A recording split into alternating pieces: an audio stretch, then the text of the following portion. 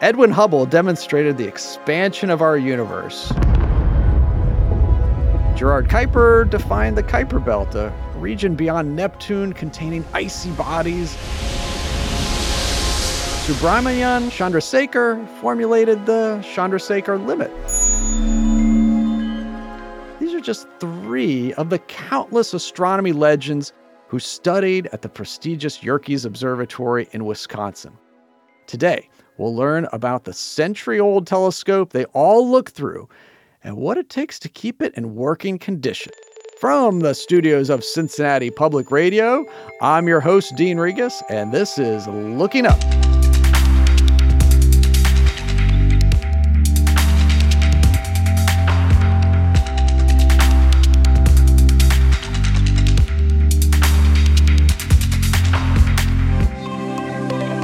Show that takes you deep into the cosmos or just to the telescope in your backyard to learn more about what makes this amazing universe of ours so great.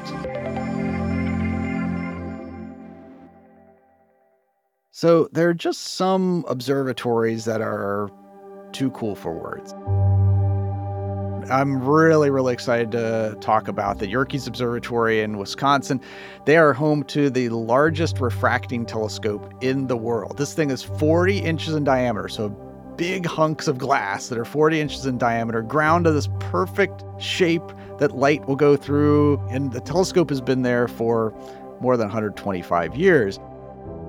There's something about historic telescopes in general, at least they get me going. I don't know about you, but they get me going because I like to go back in time in my mind and think back like what it was like to work at these telescopes. I mean, imagine going to work, let's say the year's 1899 or something like that.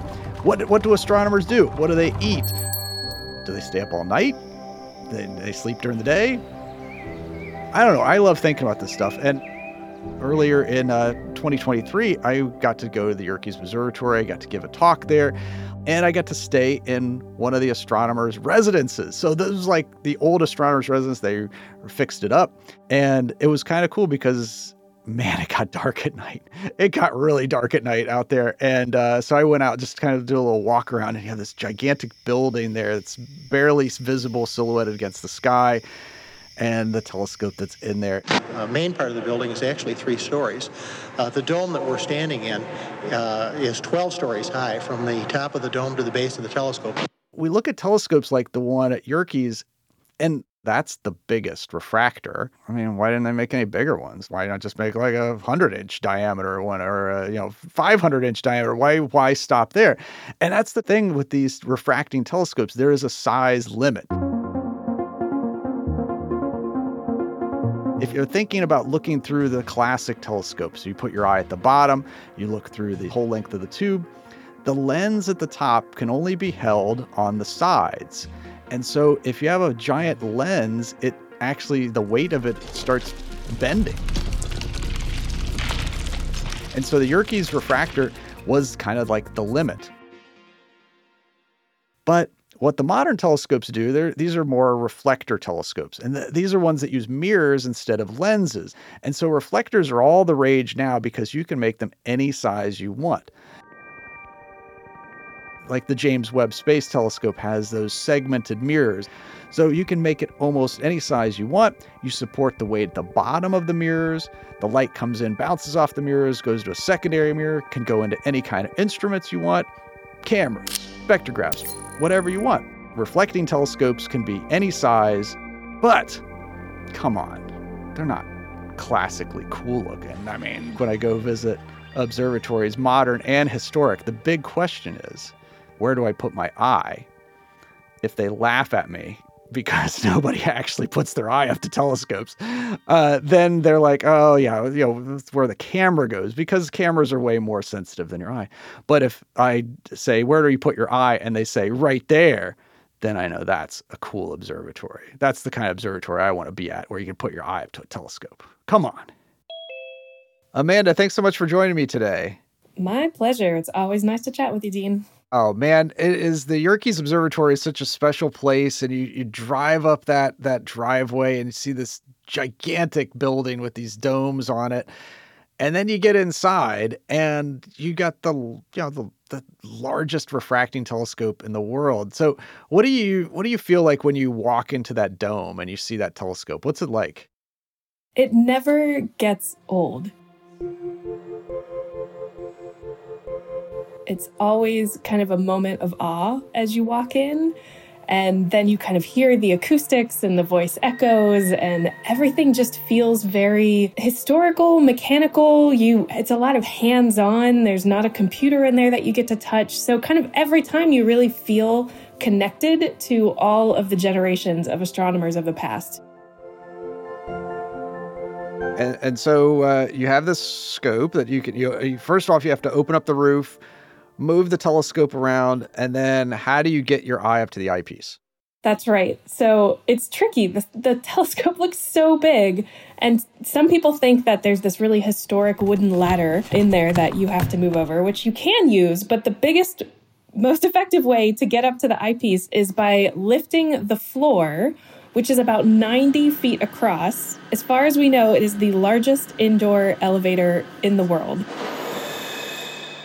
And that lifts us all the way up to the eyepiece of the telescope. And you walk in and it's, like the eyepiece is still like 10 feet above you. And you're like, wait a second. So then you hold on to the handrail and the floor just moves right on up. Yeah, it's quite a legacy.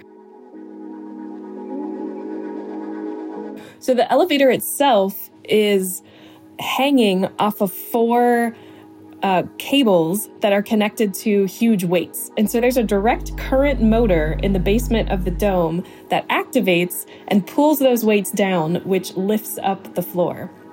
There is another direct current motor that operates the dome itself. So the dome is 90 feet across and moves 360 degrees around. So when you need to move that slight opening, it's about 11 feet across the opening in the dome, you have to move that all around from this DC motor, line it up with where your telescope is pointing, and then you move the telescope either by hand or there's another direct current motor inside of the pier that holds the telescope up, and that operates the right ascension motor. And so what's involved with keeping up with this telescope that's over 125 years old? So when I first took over this role, and it was kind of my job to assess how is the telescope working? Does it still work? What do we need to do with it? It hadn't really been used in probably 5 years, and we had done a lot of masonry work inside the building, so there had been some dust and particles up in the air. So it was really, really difficult to move it first. I mean, we tried to move it by hand, but it turns out that 3 of us had to work together to kind of move it into the right direction, which is not very efficient for observing. So we finally learned from some of the old engineers and former directors who are still in the area where we need to grease and oil every point in the telescope. And, climbing up on ladders and crawling over things to get all of that grease and oil in the right place. And then you just have to move it back and forth and back and forth. And so now I can move the whole telescope and point everything by hand. But we definitely have to stay on top of all of that greasing. It is just a very mechanical system. Yeah, I love the story here of the Yerkes Observatory also, too. It was started and owned and operated by the University of Chicago, and then it came into private hands. Talk a little bit about that transition from a university to being kind of an independent observatory. The Yerkes Observatory in Williams Bay closed in 2018 when the University of Chicago didn't need it anymore. It has new owners now. Local people who want to restore the observatory and give it new purpose. That's right. The University of Chicago founded Yerkes in 1897 and then owned it all the way up until 2018 when they decided they did not want to own and operate the observatory anymore. Now, in a statement, the university says the observatory no longer contributes directly to the school's research mission, adding it no longer makes sense from a program or cost standpoint to operate it. Now, the school says it will include the village of Williams Bay in its discussions about what to do with the property long term. So they made a pretty abrupt announcement to the community that said they were going to stop ownership October 2018. And at that time, nobody knew what was going to happen to it. So there was some concern around the astronomy community, what would happen to the largest refracting telescope in the world, and what would happen to the collection of 180,000 glass plates that are images that had been collected from that observatory over the last 125 years that were still housed in the building. There was a group of local folks who live in this area around Geneva Lake who were so passionate about the legacy of this observatory and the architecture of the building and the potential of what it could be that they got together and they formed the Yerkes Future Foundation as a nonprofit. The community of Williams Bay really thinks it's theirs because it's been here for so long that they feel it's just part of their fabric of their life and their culture. And they negotiated with the university to take over ownership and stewardship of the facility, the telescope, the glass plate collection, and the 50 acres of Olmsted-designed grounds that it sits on right next to Geneva Lake. So that transfer of ownership took place in 2020, and the building immediately went under some renovation, completely replacing the roof, which had water pouring in. We had to replace the entire electrical system inside of the building. We put solar panels on the roof. We did a lot of renovations on the main floor, including the bathroom, because if you're gonna, renovate a building, you don't really need to keep that historic bathroom, in my opinion. So at the end of May in 2022 was the first time that we opened up to the public again. Yeah, it was one of those stories that I was following here from Cincinnati, anything going on with historic observatories, and I was like, oh man, this could be trouble. I mean, this could be the end of the observatory when they were going to sell it. University of Chicago did not accept my offer. I offered them $20 for it. And they said no.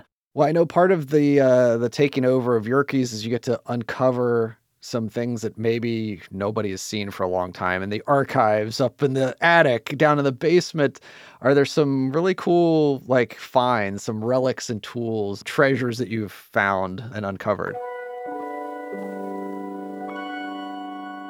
Yes, we just recently opened up this vault. They had a vault that they built into the original building to store papers and documents of high value. And so over the decades, they've, changed the types of things they've stored in there. And so we finally decided to pull it out piece by piece. And I uncovered this really gorgeous scale, set of scales with the tiny little metal things that you put on one scale to weigh the other side that probably came from about the 1920s or 1930s. One of my other favorite finds was one of the early astronomers, his name was Storrs Barrett, who helped found astronomy and helped find the site for Yerkes Observatory. He kept these little daily calendars for a few years. And so I found a set of 4 of his daily calendars that had this really cool Art Deco design on the outside. These were from 1901 to 1904. And every day he just kind of writes things off send invoice to Dr. Barnard and pick up light bulbs and send this to Chicago. So it was just a really fascinating insight into the details of the daily routine at the very beginning of the observatory in, the beautiful script that he had at that time. So now to be the caretaker of this 126-year-old telescope, is it kind of awe-inspiring to be, part of history? All these famous people have looked through the telescope and worked there, Carl Sagan, Nancy Grace Roman, Edwin Hubble, all those folks. What's it feel like to be in that same building with the same equipment? It is really inspiring to know that so many creative minds were able to kind of start their career trajectory towards this thinking about asking big questions in the universe and being able to open up cabinets and kind of uncover these little relics or tools or bits of history that have been sitting there for the last 100 years and try to put together who used it for what purpose and how it got reused over time. And I think the exciting thing too is taking that legacy and reinventing it, creating something new that is really continuing to drive research and asking those big questions, but also combining that with culture, with art, with training for students, with outreach and education in a way that is at the core of all that we're doing. It's not a research institution with a little side of outreach, and it's not a museum with, oh, there's a research group here. At the core of everything that we're doing is really bringing together those concepts of astronomy and exploration with the art and expression of all of those big ideas at the same time. Well, I mean, there's the giant refractor, but there's also several other telescopes on the facilities. What kind of research could be done, is being done, things you're looking forward to? Right. There are 2 large reflecting telescopes as well in the building. It was designed with 3 domes, the big dome for the Great Refractor and 2 smaller domes. Currently, we have a Bowler and Shivens 1967 24-inch reflecting telescope in one dome, and then we have a 41-inch reflecting telescope in the other dome. And so with the weather that we have here in Wisconsin, which, let's be honest, is not great for an astronomical site, combined with it's not bad as far as dark skies go in the Midwest either, but they're not the darkest I've seen. And we're not really at that high of elevation. So all of those things are kind of working against us from a research perspective, but that's not stopping us from doing things like looking at transiting objects. When an object passes in front of another one and blocks its light a little bit, and also transient phenomena. So other aspects when an object will get brighter or dimmer or change its position for some reason. So those are the types of research projects we're doing right now. We are ramping up our digitization of the glass plates because these are a history of what happened to astronomical objects over the last 100 years in ways that we have no other way to determine. This is called time domain astronomy. So this is a field I don't know very much about, but talk to us a little bit about time domain astronomy. It's a kind of new field. Time domain astronomy is the study of things that change over time. And so the project that I was with before I came to Yerkes Observatory is called the Vera C. Rubin Observatory. And it's a modern 8-meter telescope that's being built in Chile right now. And when it comes online, it will look at the entire sky visible to it every 3 nights or so. It will look over and over and over. And once it has kind of a template image of what a part of the sky usually looks like, when it takes a new image, it can subtract the new image from the template, and anything that's left over is something that changed. So it got brighter or fainter or moved or appeared or disappeared, and they can track those things. And what they're estimating is that every single night, they will send out 10 million alerts. 10 million things changing overnight that we hadn't previously detected. The fascinating thing about that is we've never looked at the universe with those kinds of eyes before. We've assumed many things just kind of stay the same. Like my PhD research was on 250 galaxies, but I only saw a snapshot, one picture, not how they changed over time. And so how I tie that to Yerkes is that we have this 180,000 glass plate collection of images over the last 125 years. And so we can compare things that are happening now that the Rubin Observatory will be detecting in the next couple years and say, what did that look like 100 years ago? How has that changed on that time scale? And so that's what the time domain study is. How do things change over time in a way that we, up to this point, have not been able to study in depth? What do you hope that that telescope and others will, at Yerkes, help teach future observatory visitors? That's a good question. I hope that visitors are able to see how you can make historic objects relevant today. It's not that we're going to put these things away and just look at them. We're really trying to use them and kind of teach people an appreciation for them, but also an interpretation of what they see that can be combined with other aspects of the observatory. Observation within our apiary, where we've got bee boxes out there and we've planted a pollinator garden, and we have students coming through who get to learn how to use telescopes on these big facilities. And we have Nobel Prize-winning astronomers and astronauts coming through that are speaking to the public. And we had a U.S. Poet Laureate who came through, Tracy K. Smith, last year. And so all of these aspects of people asking really big questions inspired by the architecture and history and legacy of this building, bringing that into a future where we are going to need to combine lots of different aspects of thinking in order to figure out solutions for the big problems like climate change. So I'm hoping that people come away inspired and that they feel capable of making contributions in whatever area that they have the most interest in. Well, it's amazing the work that you all have done out there. I was lucky enough to visit during COVID right after the sale, and the restoration work had just barely begun. And what you all have accomplished in such a short amount of time, the restoration, the scope work, and the education programs, it's amazing. So kudos. Thanks so much for doing what you do. Thank you. It's really rewarding. It's really challenging, and it's unlike anything I've done in my career so far. So I'm up for the challenge. Well, thanks so much for chatting with me today. Thanks for having me, Dean. One of the other really, really cool things about the Yerkes Observatory is the architecture. And boy, I wish we could have had more time to talk about it, but it is a wild looking building.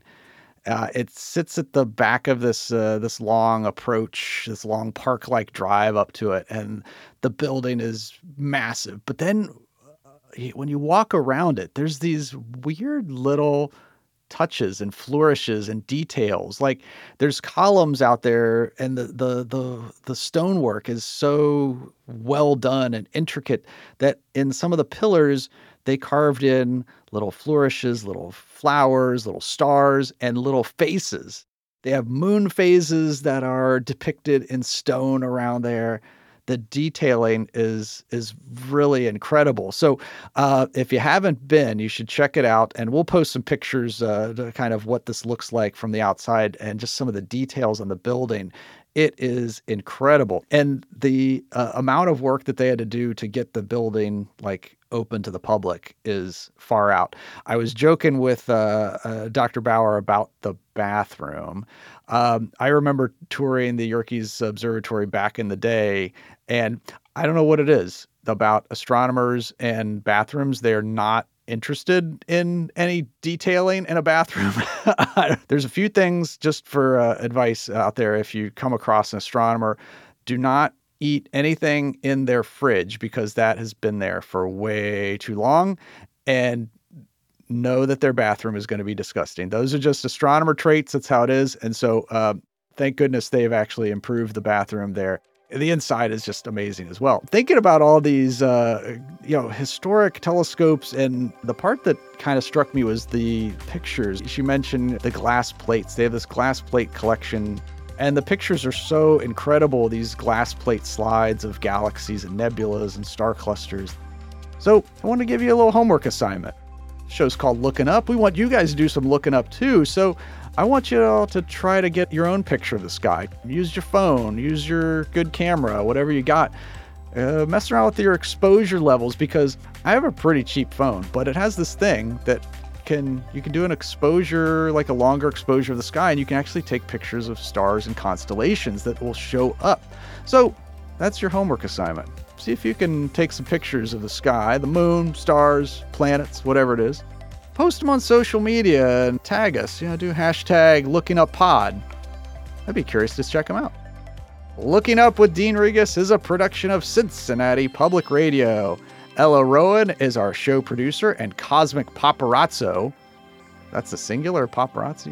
Who knew that? That's pretty good. All right, I learned something. Marshall Verbsky assists with our audio production and discussions of scientific discoveries. I know. It's like we have long talks. Way too long talks. Our theme song is Possible Light by Ziv Moran. I'm Dean Regis, and keep looking up.